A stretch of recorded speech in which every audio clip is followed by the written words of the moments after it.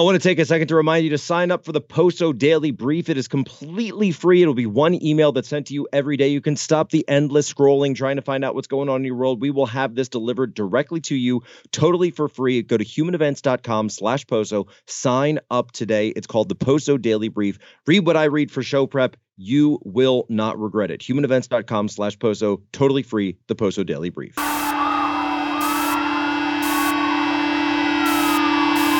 This is what happens when the fourth turning meets fifth generation warfare.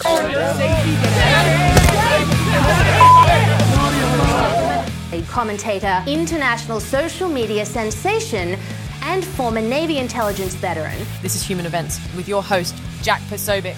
Deliver us from evil. Ladies and gentlemen, welcome aboard to the third annual Human Events special strategy session with none other than the War Room Commander, Stephen K. Bannon.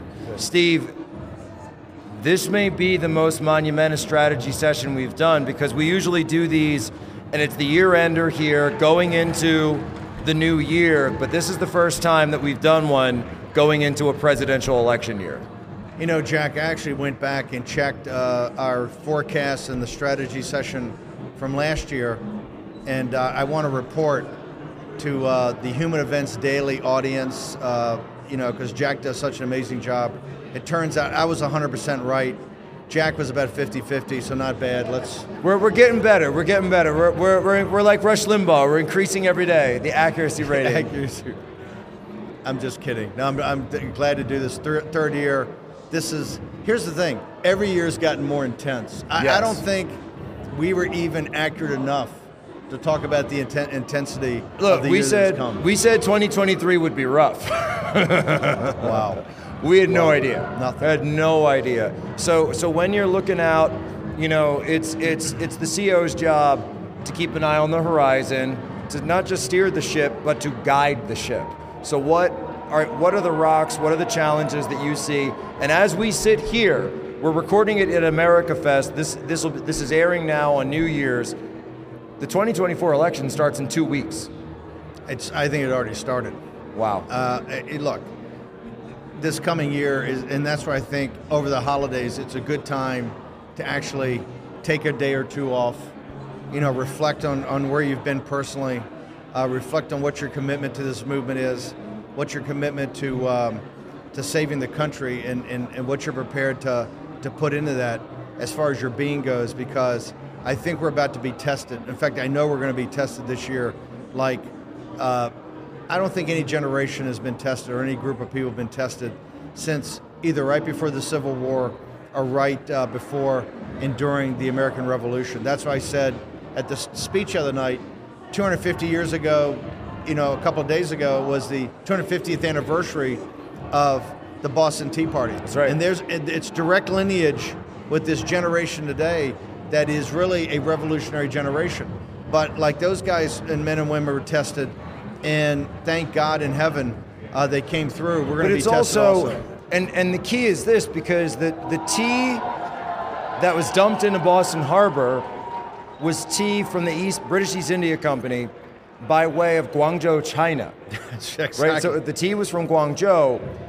And so you look at it. Nobody ever remembers that. Made in China tea, right? So, and you and I have talked about this, is the British Empire was just the globalist system of the time.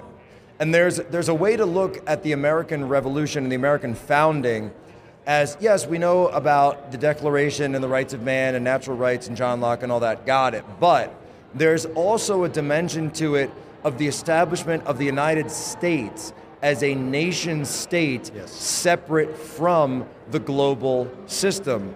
There's a lot of parallels between that and the fight we find ourselves in today. That's absolutely brilliant point. I think if you talk to people who have majored in history or government or political science or have interest in these areas, you're trained in high school and then really in college and in advanced courses to think about the philosophers of the Enlightenment and different theoretical and to get the learning and knowledge that went into the Declaration of Independence. And I say, look, don't get me wrong, the Declaration of Independence is a divinely inspired document, but that was a group of smart lawyers who could not cut a deal with the king and made a decision to leave an empire that was on the ascendancy. Wait, and then they couldn't get a loan. Couldn't get a loan. Couldn't get a loan. Couldn't get a loan. Not in the room, not in the deal. Hold it. Got somewhat of a loan from the French later. That caused their revolution. This thing had dominoes falling. After a little bit of money down. All about money and all about power. But it was about money and gunpowder. Yes. Remember, the whole fight at this, the whole thing was a whiff of grape shot. Whiff of grape, hold it. This thing was all about, remember, the American colonists, being Americans, didn't want to pay taxes. That's right. It was to pay for the French and Indian War. Right, they because the wouldn't British pay the bill. said, "Hey, come on, man! We drove the French out of here, got the Mohawks off you." Which, by the way, you bring this up. I guess the Iroquois got the Iroquois off you. When you bring this up around Raheem, that's the first thing he goes to. 100%. The first thing he goes to is that you Americans don't pay your debts. Don't pay taxes. But no one looks at it as a part of an economic system. And, yes. and we're in a very similar situation today. You had a global empire with a landed aristocracy. Correct. That was quite arrogant and quite frankly not all that smart, but had tons of enforcers around them in the crown, plus monopolistic power of things like the British East India Company. Right. And what our framers said is that they saw that as tyranny. And they said, we'd rather split off and roll the dice in this vast wilderness, right, with very little resources, major natural resources, but very few. But undeveloped resources. Undeveloped, very few human resources and not a lot of capital. And, oh, by the way, the two other great empires sharing the same continent at the time. Yes. So you got the French. And Spain. And then you got Spain. Yes. And everybody wanted to carve this up. But that's why it's very similar today. This is about liberty and tyranny and breaking off from an American empire driven by an administrative deep state that no one ever intended. There was never a vote to do this. There was never a debate or whether they're going to do this. It just kind of happened, and that's what the deep state did. It's this fourth branch of government that the framers at the time, if the framers came back, they would sit there and go, well, we're with the AmFest guys, right? We're not with the administrative state and the deep state. This is what we broke off from. That's the tyranny. Well, and this is why you don't see many arguments about this in the Federalist Papers, the Anti-Federalist Papers. You do see it. The one place you do see it is in the litany of grievances of the Declaration that everybody skips over, right? The part, because it's not as flowery, it's not as artistic, it's not as poetic. Well, later, Hamilton's report on manufacturers. Hamilton gets into it. Hamilton gets into a big league. But it was something that was understood. That's my point. It was generally understood at the time. And of course, people have these interesting arguments about how we're going to set it up. We're going to have a king, no king, monarchy, central bank, no central bank. Huge questions. And that's why. But why is it then the central bank becomes the big fight? The issues are always the same thing. Yes. Central bank. An executive that is going to be a quasi-monarchy. They wouldn't want to make him a king, but maybe an emperor, dictator for life. Well, you know what Jefferson called it, actually, what we ended up with, the presidency? They called it a Polish king. Because at the time, the Polish Commonwealth had a parliament with a king that had some powers, right, but not a lot. So they actually referred to the presidency as a Polish king. The big fight also was, as you just mentioned, the central bank. Yes. And that's, look, the central bank today, what the Treasury and the Federal Reserve is doing, they are willingly and knowingly sacrificing everybody under 35 years old right now to keep the apparatus going. Not just the illegitimate Biden regime, but to keep the established order continuing. They're prepared to destroy a generation and really treat them like Russian serfs. And you're seeing this the massive infusion and printing of fiat currency, which is now out of control. Their debts will never pay back. There'll have to be a major restructuring. And they're defaulting, and they say, well, Steve, they're not defaulting.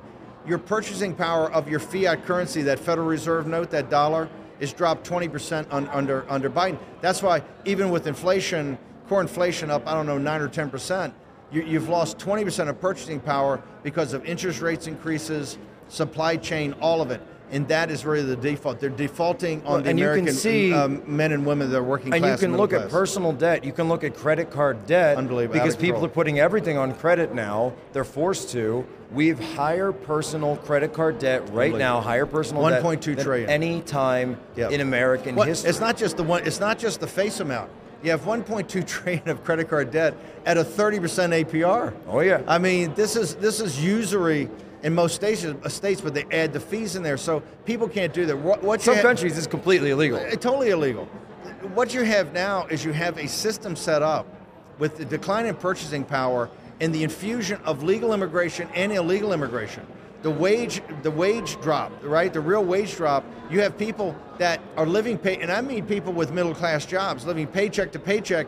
They gap that with a credit card. Well, and they're paycheck loan to paycheck loan. Paycheck loan to paycheck loan. And you get to the end of the year, if you're somebody around, between 30 and 40, you get to the end of the year, you get your annual bonus. That all goes to pay down your credit card debt, and you start the game over again, right? You never accumulate any capital. It's driven almost every bad thing in our society. This is one of the reasons you have such late family formation. Right. Because women are making a decision, hey, I don't know if this guy can handle the load here of marriage and a couple of kids, right? And a home. So that's why you're seeing later and later family formation. That's where you're seeing smaller families. This all rolls through the demographic problem. But you've never seen a leadership of generations ever sacrifice. America's always been the opposite. It's always been take the pain now for the future. Because look, when we had the Depression, and I spoke to Tucker about this, we were a slightly different country. Slightly different. And people came together. People came together because we had social cohesion. Look, the house I grew up in, it was built in 1900. It was the same house my father grew up in, right outside of Philly. And row home, workers home, and you know what they did? They split it all up into apartments. You moved in together, family moved in together, you rented some places. The room that was my brother's bedroom growing up used to be a kitchen. It was a second kitchen, and that's what you did. You helped out each other, neighbor helped out neighbor, and you did what you had to do. Because you had the parish, you had the local the parish, the synagogue, the Knights of Columbus. You had the civic groups. You had the Ancient Order of Hibernians, the AOH. What Burke called the little divisions that undergird civic society. You had that cohesion. Also, let's be blunt. If you look at the draftees in 1942, right after Pearl Harbor, look at some of those pictures. Well, look at the picture. Everybody's ripped, right? But I think testosterone count in the draftees was 2,200. Dude, it's through the roof. The testosterone count in an average draftee in World War II, I think, was 2,200. Average testosterone a day to recruit in the military, I think 625. Yeah. I mean, it's orders of magnitude. That's all diet. It's the way you live. Because you're looking, they're eating eggs, steak, and it's all real back then. And they're all working. You got to put your shoulder to something. GMOs, any of it. And totally different country. The issue, though, then, Steve, that I look at is I say, what happens? You're telling me with 10,000 illegal alien invaders every day across the border that are welcomed here and processed in, that we're not the same country? With 10 million, so what happens 9 million illegal when a country alien invaders? Like that, the invaders, the migrants, the people they've brought in, the people they've shipped in, the refugees, everything that we've seen, now the economy falls out. Now, let's say 1929 happens again. You're not going to see those little divisions again. You're going to see big divisions. Look, I gave a speech in Pinehurst about a month ago, and I said, here's what the speech is going to be about.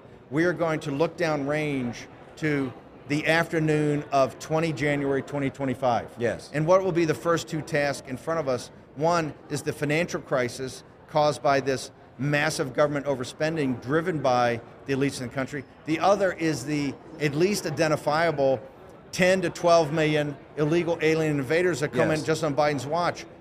To me, there has to be a hard line taken.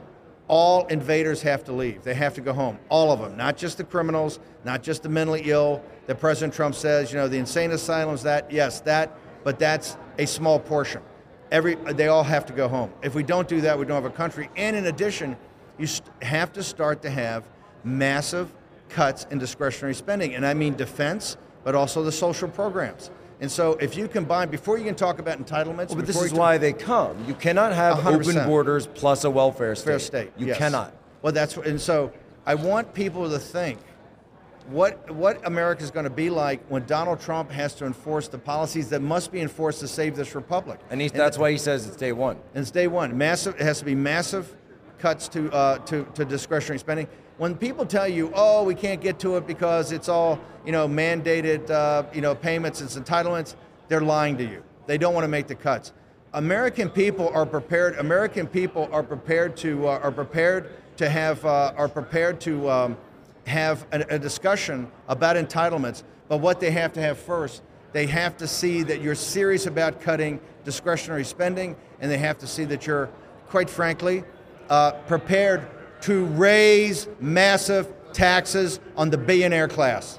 The progressive billionaires that have forced the country into all these problems, the progressive billionaires that have give to all these NGOs, the progressive billionaires that back the Southern Poverty Law Center and ACLU and all of it. They should have massive tax increases, because I guarantee you one thing: the day you start going after their money, they will back off of forcing these social programs on you. The only way to back them off and to break them is to take their money. And the only way to start taking their money is to start taking it through taxes. This is what Glenn Greenwald says he gets in trouble about when he brings up you and he brings up Tucker, and he says, you know, I think those guys are kind of socialist, but only towards one demographic. The elites. In the 1950s, this country was pretty cohesive, yes. Right? The marginal tax rate for our highest earners was 95%. There wasn't a huge gap between my father, who was a foreman at the phone company at the time, and the CEO of AT&T. There was a gap, but it was, 10 to 1 or 20 to 1. Now it's 5 million to 1. It's not comprehensible. And they're not paying it anyway. We've turned from entrepreneurial capitalism, and we've turned from really free market capitalism to what's called finance capitalism. Well, this is the returns to capital far outweigh what returns to labor. I am not a socialist. In fact, I'm an entrepreneur. I believe in entrepreneurial capitalism. We do not have entrepreneurial capitalism in this country. We have state capitalism. We have basically a ersatz system that the Chinese Communist Party has perfected. Well, you know, at this conference here at America Fest, there's actually been an undercurrent and a through line from speaker to speaker to speaker who have talked about this. And I haven't seen any headlines on it yet, but I noticed Tucker said it, because Tucker said libertarian economics was a scam from the 1%, and he said that Occupy kind of had it right. Then we had who? We had Patrick Bet-David, who's not a conservative, he's not a political guy, but he came up and he talked about zombie corporations. And he said, do you know what a zombie corporation is? This is a corporation that only exists by borrowing.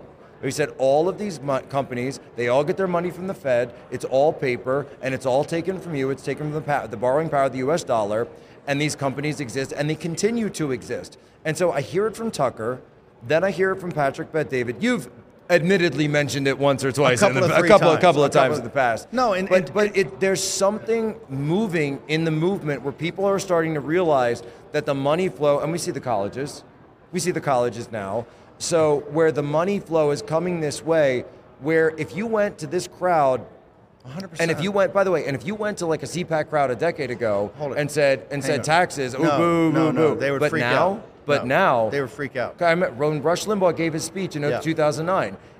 It's a great speech. I love his speech, but he took the side of the banks. Do you remember that? Yeah, I remember. 100%. He took the side of the banks, and I think Rush the was a great guy, but he was very into called neoliberal neocon. Look, I've got an audience of Russian serfs. I think I can sell them on tax increases for the oligarchs that are destroying their life. Let me be blunt. The oligarchs in this nation, the lords of easy money on Wall Street, in the Federal Reserve, in the Treasury Department, in the administrative and deep state, in Silicon Valley, only care about themselves. Okay, they are going to bury a generation. And this is why Trump's poll numbers are shifting. This is why people 25, we're not there with the under 25-year-olds yet, because the real world hasn't bitch slapped them yet, okay? But when you get to 25 to 35 and you understand you're not going to own a house, you're never going to be where your parents are in any stage of their life, that you're always falling behind, and the harder you work, the more you fall behind, that generation will listen and say, well, hang on for a second. How do we get in this situation? The system is rigged against the good householder. If you're a good householder in this system, you're a sucker, right? That's not what America was based upon. That's what it is today. If you're a good householder, you're a sucker. All your taxes go to pay for this mess, which they just have an increase in the concentration of wealth among the top 1% or top 5%. You pay your taxes, they take your pension fund, and what do? They ship the Larry Finks of the world, ship the high value added jobs to China, and oh, by the way, to support the American empire, the security guarantee given to Europe, given to the Gulf Emirates, right, the Saudis and UAE, to given to the South China Sea and up in Japan and Korea, is underwritten by the American taxpayer. It's your sons and daughters in the Hindu Kush on patrol. It's your sons and daughters in the Persian Gulf and those combatants on patrol. It's your sons and daughters at the Third Army in Germany. It's your sons and daughters at the DMZ in Korea. The deplorables, the entire system rests on their shoulders. And now their children understand that. This system cannot go on, and this is why they hate Trump, and this is why they're trying to put Trump in jail for 700 years. It's not that Trump's perfect. In fact, President Trump would probably disagree with at least 2/3 of my belief in economics. And to give you a fact, in June of 2017, we had intense fights in the Oval Office because I was advocating at the time a tax increase for the top bracket, right? I said, first of all, they don't pay taxes anyway. So if you increase it, it's just optics, and it'll get the heat off of people trying to take their assets, so let's do it. That was leaked. The next day in the Wall Street Journal basically did an editorial, Steve Bannon must be taken out and shot. Right? Because because he's mentioned. I remember this whole thing. You got your buddy Gary Cohn. First of all, globalist Gary. I had, by the way, at IBM now. IBM. 3 progressive Democrats: Steve Mnuchin, Jared Kushner, and Gary Cohn, who sat there, and it was like, I had burned Holy Writ. I said, no, the top 1% doesn't get a tax cut. The middle class and the working class get a tax cut. We're going to have a tax increase. And I said, politically, it takes care of Bernie Sanders and Elizabeth Warren. They're done. You'll be a hero to the people. Yep. And the firestorm that came in, and President Trump actually considered it. That's what they were worried about. He actually thought about it until they came and said, hey, the economy's going to crash. All this capital is going to leave. Now, one last thing. Their argument is going to be, if you increase taxes on the billionaires, they're going to take their money out of the country. No, they're not. They have we can put tight, hey, do they take their money out of China? Now, I'm not saying we go to the CCP type system. However, since the elite have adopted the rest of the system, right, of social credit score. They want all the China model, the whole China model, the facial recognition, except the capital could go anywhere. The libertarian model was a scam, and here's why. It was funded by the Kochs and the billionaires, open borders, a free flow of capital, that you can't build a nation around that. A nation has to have its sovereignty, has to have its borders, and not just that, has to have its capital. If you just reinvested American capital into America jobs, this would be paradise. Look, well, here's what I say. There's a reason that Detroit looks the way that it does and Shanghai looks the way that it does. That was all American capital. This idea, the greatest lie of the CCP, and they have a lot, but the greatest lie is that they are the ones who built China from nothing into what it is now. They did not do that. That was Western capital, Western financial institutions. And Western technology. Western technology. It all starts Tiananmen Square. We did the China files last year. We walked through all of it. The system of globalism was birthed out of the seeds of the blood of the cobblestones of Tiananmen Square, the 4,000 students. And that same fight is going to be, 2024 is very simple. Forget Republican and Democrat. Those are, if you're thinking in those terms, you're thinking of old politics. This is populist nationalism versus elite globalism. And if you see Republicans that are not in our camp, they're by and large elite globalists. The Mitt Romneys of the world, the people in the Senate, right? The Nikki Kevin McCarthy, Haley. neocon Nikki. Neoliberal. No, listen, Nikki Haley's biggest donors right now are some of the most radical anti-Trump Democrats. What did you think? Reid Hoffman. What did you think when Jamie Dimon came out at the New York Times summit? She'd be a great president. And said she'd be a great president, and we've all got to back her. One of the fights we're going to have, a big fight, will take place in the spring, will be they're going to try to force Nikki on the ticket. They say Trump needs a woman, Nikki on the ticket, she balances things, and she can bring together that 15% of never-Trumpers in the Republican Party. We're going to have that fight. If Nikki Haley is in this administration in any capacity, it will fail. Well, she's a viper. She's a viper, and once she gets in there, she'll try to run it as prime minister. She'll try to be Dick Cheney. Her to Trump will be just like Dick Cheney to Bush. That's what she'll try to do. But Steve, I have to ask you, because Richard Barris issued a warning about this, a very specific warning, and he went even further. Barris's warning was this. He said, you put her in as vice president, and they will find someone to Lee Harvey Oswald Trump, get him out of there, and make her the president in his stead. And he said if she becomes VP, that guarantees they're going to take a shot at him. I got to tell you, we have to put on the table, because Robert Kagan, one of the senior most thinkers in the neocon, vertical. The husband. There's a lot of columnists at the Washington Post. Right. Robert Kagan, who's married to Victoria Nuland. As Victoria Nuland, Darren Beatty calls her the color revolution dominatrix. Right? So these are the architects of the Ukraine war, 100%. the architects of the Maidan coup, who ran right sector, shooting the students in Maidan Square, Amen. Ukrainian students in a false flag to say, oh, Yanukovych did that, now we got to come in, now we got to throw him out, right? They've killed people before. Oh, these people are bloody. These people are vicious, brutal. vicious. They're vicious. And ambitious. I do not trust them, and I don't put anything past them for a second. So when you have Robert Kagan, who runs the Institute for the Study of War, which is basically neocon wet dreams, that is still lying to you, by the way, saying Ukraine's just about to win. 2 more weeks, just 2 more weeks, just about to win. Another couple more billion, a couple more billion. A winter mini offensive. Winter mini offensive, a couple We're more almost billion. to Crimea. A couple more billion, it'll be all right. When he tells you that Trump's a dictator and Trump's a Julius Caesar, we know what he's saying. This is very serious, and everybody should read this piece. They basically took Caesar and Caesarism. This is what they accused Abraham Lincoln of. This is what the elements of the Southern Confederacy accused him of being a warlord, which you could argue, hey, he had to do what he had to do. But they argued this case of Caesarism. It was one of the reasons that John Wilkes Booth, remember, the Booths were the most famous acting family in the country at the time. It'd be like Kirk Douglas and his son, Michael Douglas, or something at that level. And he had played Brutus many times. They were the greatest Shakespearean actors not in England. And they were very drenched in Roman history, in Shakespeare's interpretation of Roman history. And so Lincoln had been portrayed in the South as Caesarism, a dictator. And that dictators, you make the intellectual argument and the moral argument that just like they did in the Roman Senate with actually some pretty good guys. In fact, Caesar's best friends. Brutus was like a son to him.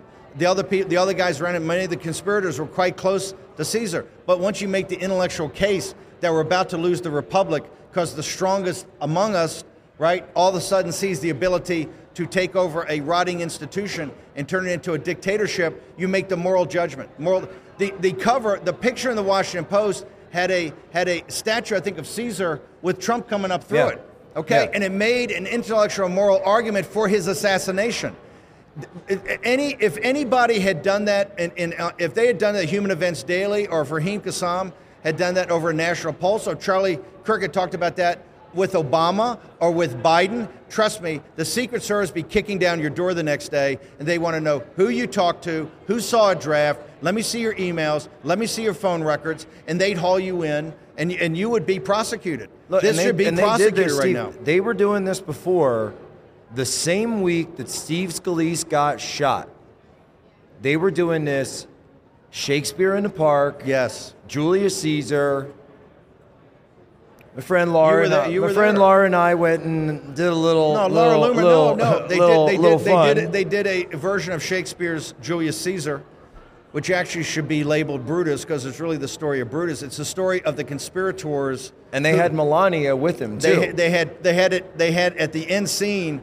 It was Trump in a blue suit and a tie with a guy blonde hair and Melania. Let me tell you something. I never saw he was a bloody assassination on the stage. It was, and I got up to that scene. I didn't see how it ends past because I was asked to leave.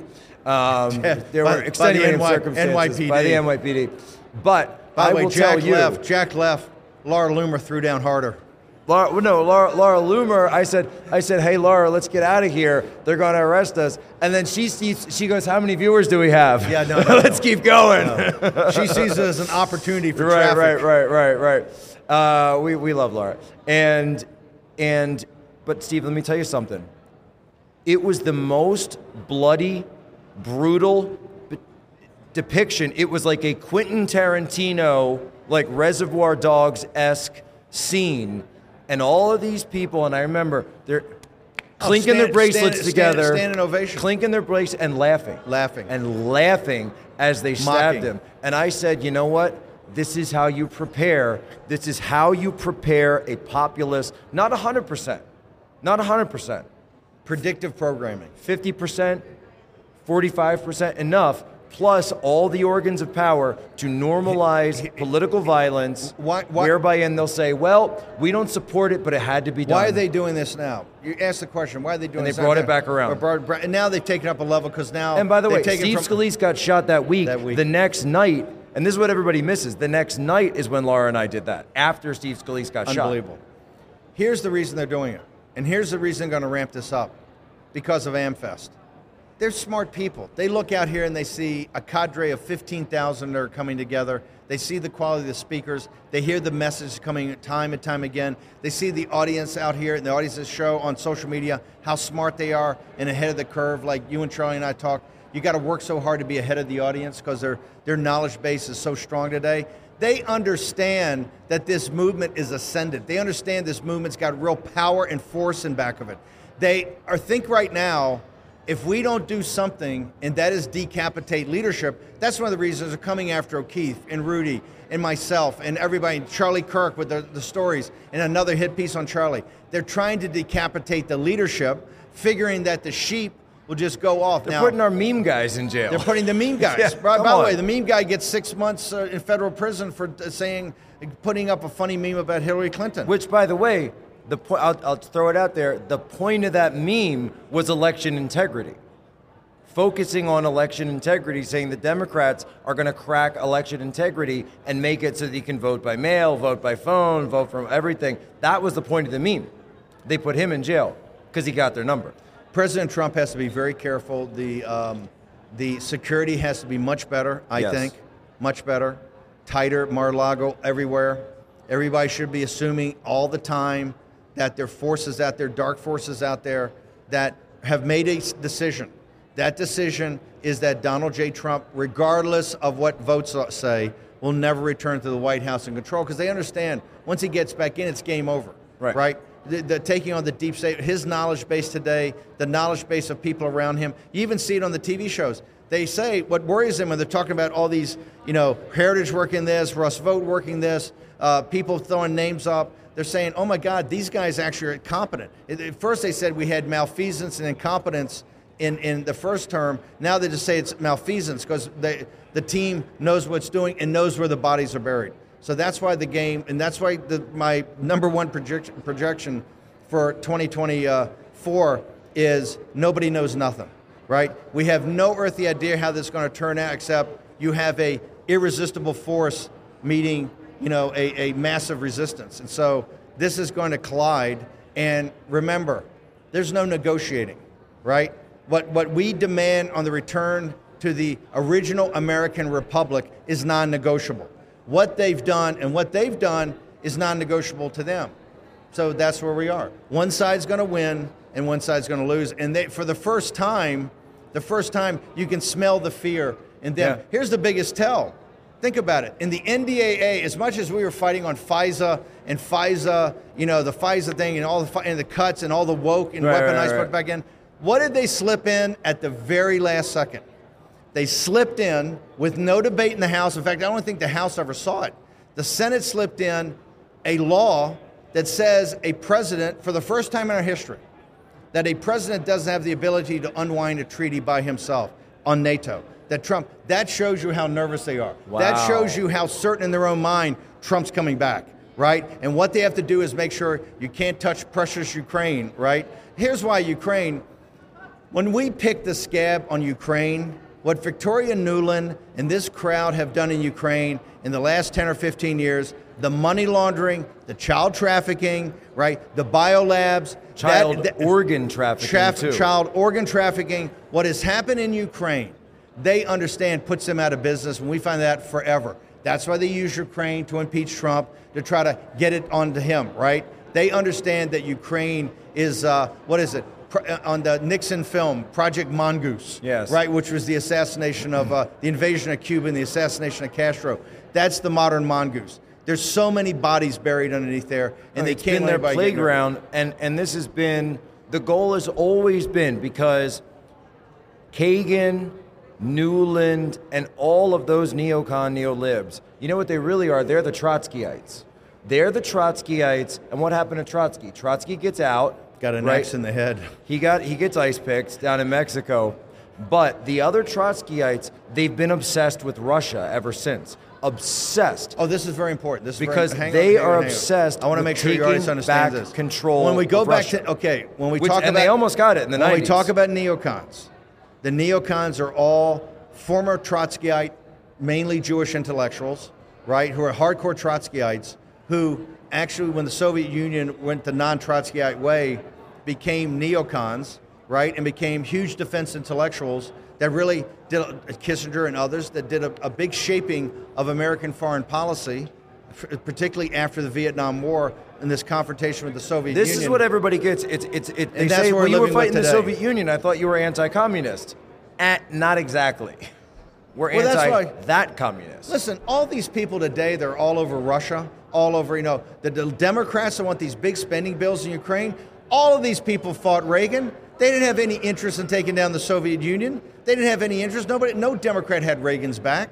When Reagan said, hey, how about this? We win, they lose, right? And we bring all the forces together without actually having to have kinetic warfare. None of the people are the parents of the people you see up there pushing Ukraine. Not one of them had Reagan's back whatsoever. And so that's why it's totally phony. It's something far deeper than they believe, and this is a complete distortion of history. The only allies, and I mean true allies, that the American people have had in the 20th century, the bloodiest century in mankind's history, that will be looked at as a dark age in generations to come. 250 million at least people brutally murdered, starved to death, the worst types of Holocaust, there was the Holodomor in Ukraine. Holodomor, the worst creations using technology to destroy mankind. We had two true allies. The Russian people and the Chinese people, not their leadership. Wow. Joseph Stalin, and we overarmed Stalin for the last 2 years. Yep. The communists that were in the FDR administration, the communists in the State Department, McCarthy called them all out. Joe McCarthy's a hero. He called all of it out. That gave them China. Yes. We gave China to Mao Zedong, a Mao group could of have been bandits. wiped out. It was a bandit. One bombing run by the Flying Tigers, and there's no CCP. And we could have taken down Joseph Stalin. Why did we not take Berlin? Why did we not go in and save Eastern Europe? Why, after all that fighting and all that money? And the Brits were our allies, but the Brits were trying to save the empire. They were upfront what they were in it for. Churchill was in it for. The allies that took the brunt, look, in a war of 125 million casualties, the Russian people and the Chinese people took 80 million casualties, 80 million dead, all their cities destroyed to stop fascism, right? This is why this thing in Ukraine is a joke. 2/3 of the Ukrainian people that are fighting today on the side of the West were fighting for the Wehrmacht, right? They're Nazis. Their parents were Nazis. Their grandparents were Nazis. Which, by the way, with the exception of the grandfather of Zelensky, who fought in the Red Army. 100%. He fought in the Red Army. Because he's Russian. And now they come around Scam. and they'll turn around and say, you fought against these guys. Who are you with now? Who's your grandson with now? The American people are going to demand an accounting. When you see what your $150 billion already dollars have gone to finance, when you've seen what these oligarchs have done, when you see the child trafficking, when you see the child organ trafficking, you see the biolabs, which Victoria Nuland couldn't even answer a question. And it was Victoria Nuland again. Victoria Nuland couldn't answer Marco a question. Rubio, he gave her a layup. Couldn't answer. Senator, I think we need to go in closed session with that, right? When you see what's happening in Ukraine with your money, and remember, Biden's been over grabbing with two hands the entire time. The Clintons have been over there grabbing with two hands. The beak of the vulture. The vulture's beak in Ukraine. Steve, a couple of minutes left here. Oh, by the way, the only guy to stand up to it was Donald Trump, who asked the guy, hey, 100%. look, you got a corruption problem there? Yeah, you're like the third most corrupt nation on earth. I need you to kind of work through this corruption thing before we send you any more money. And they impeached him on a truly perfect phone call. For asking him about it, right. And that's why I've said if there's anyone they take out before Trump, it'll be Zelensky. Because they've already played the hero card. They're out of that. Look, the last card they have left on him is the martyr Zelensky card. lectured you and me particularly. Zelensky went to Davos and he had this big stage thing and he's sitting up there talking like a big shot. He goes, people in America and the West should read the memoirs of World War II and understand more about World War II before they start talking about the situation. I go, dude, I have forgotten more about World War II than you will ever know. But I told him a book I recommended, David Halberstam's The Best and the Brightest, particularly the chapter on President Diem of Vietnam. When the CIA is finished with you, you're a done deal. They call that the CIA early. We got the plane. When the CIA tells you, hey, get the family, we got the plane on the tarmac, you just got to get in the truck, get the whole family in the truck, the panel truck, and we're going to take you to the plane. We call that ask Barry Steele about that. Poor Barry Steele. They call that the CIA early retirement plan, Early Steve. retirement plan. Early retirement plan. Zelensky, when they tell you they got the plane on the tarmac, make sure you go. Make sure you take the subway. You go down. Yeah, don't take ask, the subway. Don't get ask, a token. Get a token. Don't ask what happened to the president of Afghanistan. Call an Uber. Remember that president of Afghanistan? We don't talk about what happened to the president of Afghanistan when the Taliban are racing towards the palace and he's putting all the gold bars in the suitcases. We've never had the answers on the assassination of Diem 4 weeks before Kennedy. We never had the answers on Kennedy, on Bobby Kennedy, on Martin Luther King. You're telling me some guy from a prison, a guy from a prison laundry just went out and shot him, and Malcolm X, all of them. You have no earthly idea what the administrative state has done. You know they're cold-blooded. In their own interest, they will protect their own interests, and that's why we must be the Praetorian Guard to protect President Trump and say, just like in The Godfather. You remember in that scene, he says, and my son Michael, if he comes back and he sees, to stumble in a street and get hit by a car or fall off a building, I will know something's going on, and that's with Trump. We have to have his back and do a throwdown. We dare you to do anything to him because you'll pay a price that is unbelievable. If they come for him, if they come to arrest him in Mar-a-Lago, if they come to throw down, what happens if Trump says he don't go? He doesn't said, go. I'm not going. He's not going to go. First of all, he's not going to get found guilty. And if they think they're going to get some jury, Jack Smith is psycho. He's going to get some jury, some rigged jury with this disastrous federal judge and find him guilty on something, and they're hurrying up. They got to do it for Election Day. If they think that we will tolerate accepting that, they got another thing coming because it's not going to happen. Donald J. Trump is going to be reelected in a landslide, the 47th President of the United States, and they're going to have to live with it. Let me ask you, this is my biggest worry. We talked about this before because we've just done a series here. We went through all the communist revolutions. Last year we did China, but this year we did Russia, we did Spain, we went through France, which was a proto-Marxist revolution. We did the 60s revolution here in the United States. It always starts with what? The disaffected peasantry rising up, the refusal of the authorities to conduct, these days you would say wealth reform, in those days you would say land reform, because land, same idea. They always use this. What happens if they go to that, turn it on again? And remember, the banks did this after Occupy. They said, whoa, it's not the banks, it's the white people, it's the systemic racism. They go to racism. What happens? What do we do when that gets turned on again in 24? We have to. The difference now, you got war room. We can break down the economics of capital markets and what the central bank's doing to inform the people. The reason they don't want anybody to understand how the system works, the reason you don't learn it in college, you don't learn it, no TV show talks about it, CNBC doesn't talk about it. They understand. When working and middle-class people understand how the system works, they're going to say, this is the screwiest thing I've ever heard of. All the weight's on my shoulder, and I get none of the vig, I get none of the upside. So that's the difference, and that's why you have an empowered. This can only succeed with an empowered, emboldened, urgent populist movement, and that's informed, and that's what they've never had. Last thing is that when Nixon went to Russia, went to China with Mao Zedong, Zhou Enlai was his right-hand man, Henry Kissinger there. There's a little lull in the conversation as they're talking. And Kissinger goes to Zhou Enlai. He says, what are your thoughts on the, just like Jack thing, talking about revolutions, what are your thoughts on the French Revolution? Zhou Enlai looks at him, thinks, he goes, too early to tell. Truer words were never spoken. The French Revolution is the model for all of it, right? The Chinese, the CCP has only been in power about 100 years. But the Chinese have a history and a mindset that goes 70 years. That goes thousands of years. 2049 is their target. So it goes thousands of years. They're planning in terms of epochs. That's where epoch time gets their name from, by the way. They Yes. plan in terms of epochs. We plan in these like 4-year little spurts. They're running the table. They've got BRICS. They've got our leaders. They've got our oligarchs. Steve, what do we got? We've got the American people, an informed American people. But we have nothing else. Trust me. We got a model of a republic that works, and we have the cussedness, grit, and determination of a people that have done more and pulled off more miracles than any nation on earth. And now is the biggest.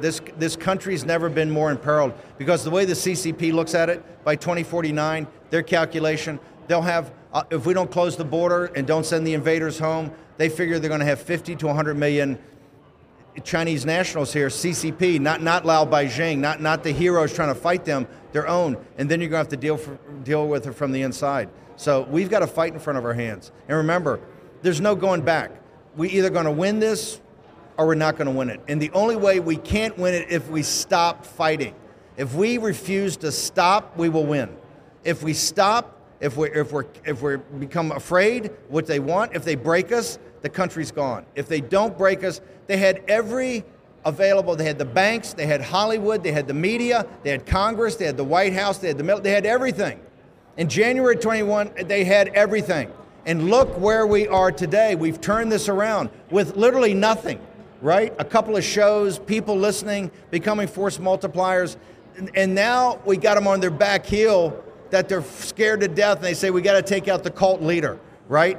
And they're scared to death of what they're facing right now. They're legislatively already making changes, so Trump's going to be handcuffed from the day he comes in there. That shows you they're scared. That shows you we're ascendant. That shows you we're winning. When I look around at America Fest, when I go to War Room events, when we do human events, you know, and I see the people, and you hear how Hillary, and we were at Cipriani's the other night, you know, and she calls them deplorables, and she says these are the workers. You know, we don't need these people. You remember the Patriot? You remember when they go down to that inn that's out in the swamp, and he's there, and it's Heath Ledger's the son with Gibson, and he turns to his dad. He said, "Father, are we sure these are the type of men we need?" You remember what he says? He says, "Son, these are exactly the type of men we need." And Amen. He organizes them all into the Swamp Militia, Amen. the Swamp Fox. Amen. They come back and they keep, and he becomes the ghost. Yep. And he becomes the ghost. Look, that when I look at the aristocracy and they keep looking at it, they say, how does this guy keep winning? How does this guy keep winning? It's as simply as that. He's got truth on his side. He's got grit on his side. And I believe he had God on his side. Amen. Providential. Steve, you know, you always ask people where to go to follow you, but I feel like people know at this point. Let me ask you this, final question. Get her. Are you ever gonna get on X? No, I'm banned for X. War Room's banned in perpetuity from X because of our stance on the Chinese What if we Communist could get Party. you unbanned? Impossible. No interest. No interest. No interest. None. I'll let my subalterns be on X. He's a trans. All you fanboys. He's a transhumanist. But hey, time will tell. Elon Musk is not the top 5 issues. Hey, Happy New Year. Tanya and the boys are the best. This guy's the best father. What a family. The wife's amazing, right? Thanks, Steve. And also shows you Belarus, an ally. So. Happy New Year, brother. Glad the 3rd year in a row we're doing this. Now a tradition. Ladies and gentlemen, as always, you have my permission to lay ashore.